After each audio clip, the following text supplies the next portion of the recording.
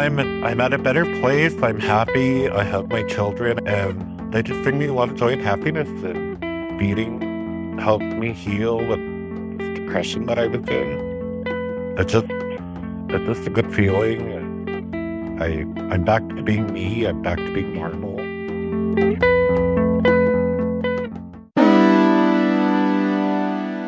First People's Fund presents the Collective Spirit Podcast. The collective spirit moves each of us to stand up and make a difference, to pass on ancestral knowledge, and simply extend a hand of generosity. The Collective Spirit Podcast features Native artists and culture bearers who discuss the power of Indigenous art and culture. My name is Thomas Edward Stillday. I am from the Red Lake Nation of Minnesota. The district I live in is Obaashing. That is the Puniwa district. I do beadwork. My specialty is Ojibwe beadwork. I grew up on the Pawa Trail with my family. We were never ever home. My grandmother, my mother, and my dad, they start doing beadwork. I have 2 brothers and 3 sisters, and they start doing beadwork for all our family, and I just love the Pawa Trail. I love beadwork, and so I start getting into it because they were doing it all the time, and I asked my mother to show me how to do it, so she started showing me how to do beadwork, and then it just took off from there, and I was probably about 12 or 13 years old, and my grandmother, Jane Whitefeather, she drew all my patterns for me. But then when she passed away, I had to do it on my own. So all my drawings and stuff are original. And I did a lot of studying on bandolier bags just to see how the flow of the vines and flowers and everything that connects. And so I have my own style, and I'm really happy with it. And a lot of people are happy with it. I'm involved in the Medewan ceremonies that we have here at our community. I am a 6th degree Medewan, and it goes up to 8th degrees. Just taking part in all our ceremonies that we have here for our community. I'm an elder now. I'm 55 years old. 56. I'll be 56 in October. So I try to encourage my children now to do this too, to keep our traditions alive here in Obaashing.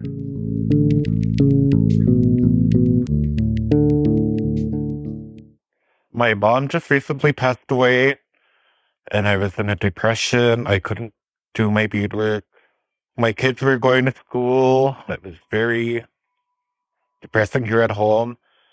Finally, the weekend came. I woke up early. Well, I wake up early every day. And I was just happy. I was happy my kids were home. My depression went away, and I felt like creating something.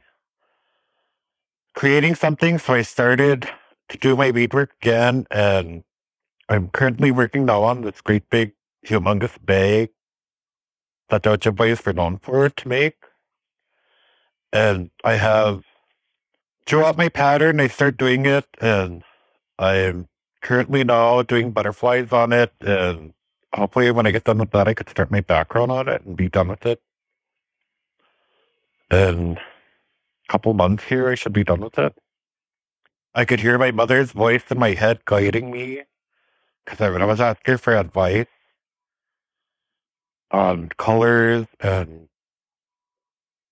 she always told me to use black and white for my vines, because that's what the Ojibwe use on their beadwork, and I've seen other people work where they have used other colors.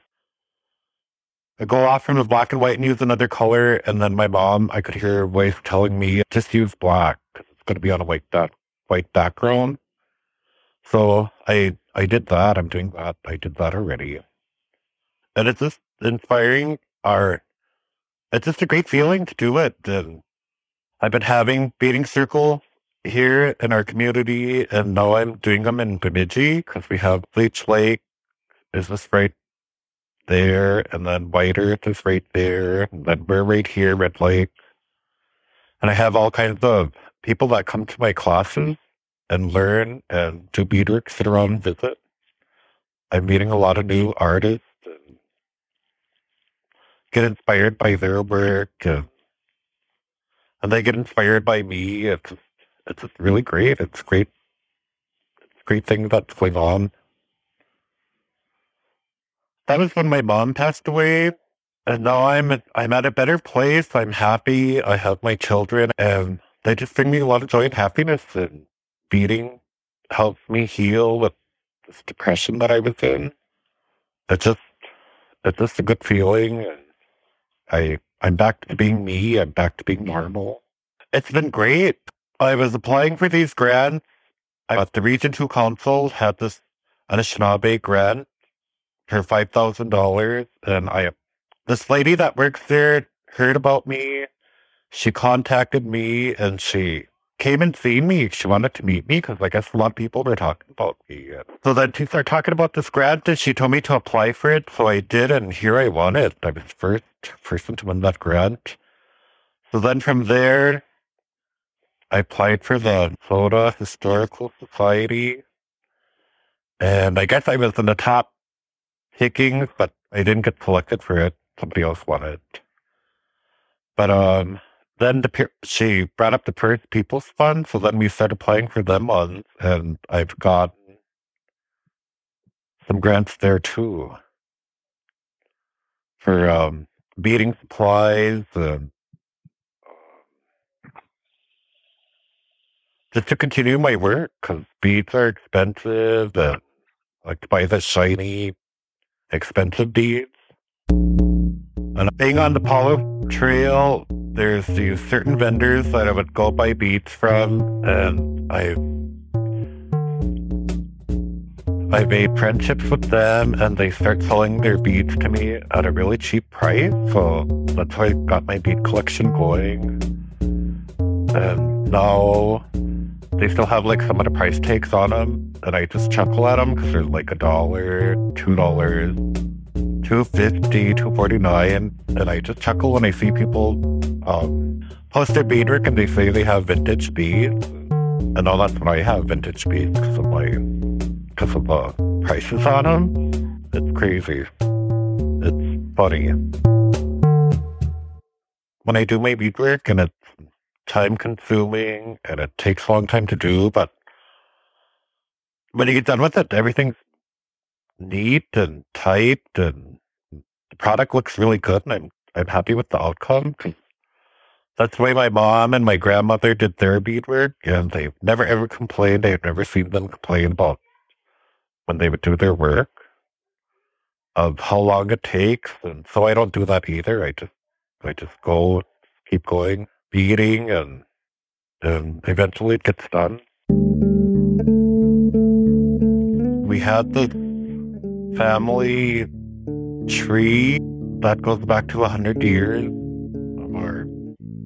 our roots here in Obaashing, and my great-great-grandmother was known for her Ojibwe work, and then now my grandmother Jane was known for her Ojibwe work, and my mother and my dad, and then now me. So I wanna be known as that too in our family tree.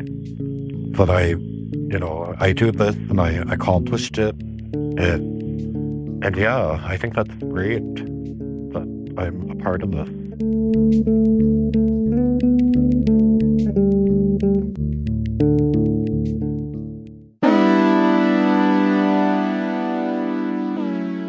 The Collective Spirit podcast is produced by First People's Fund, whose mission is to honor and support Indigenous artists and culture bearers through grant-making initiatives, culturally rooted programming, and training and mentorship. Learn more at firstpeoplesfund.org.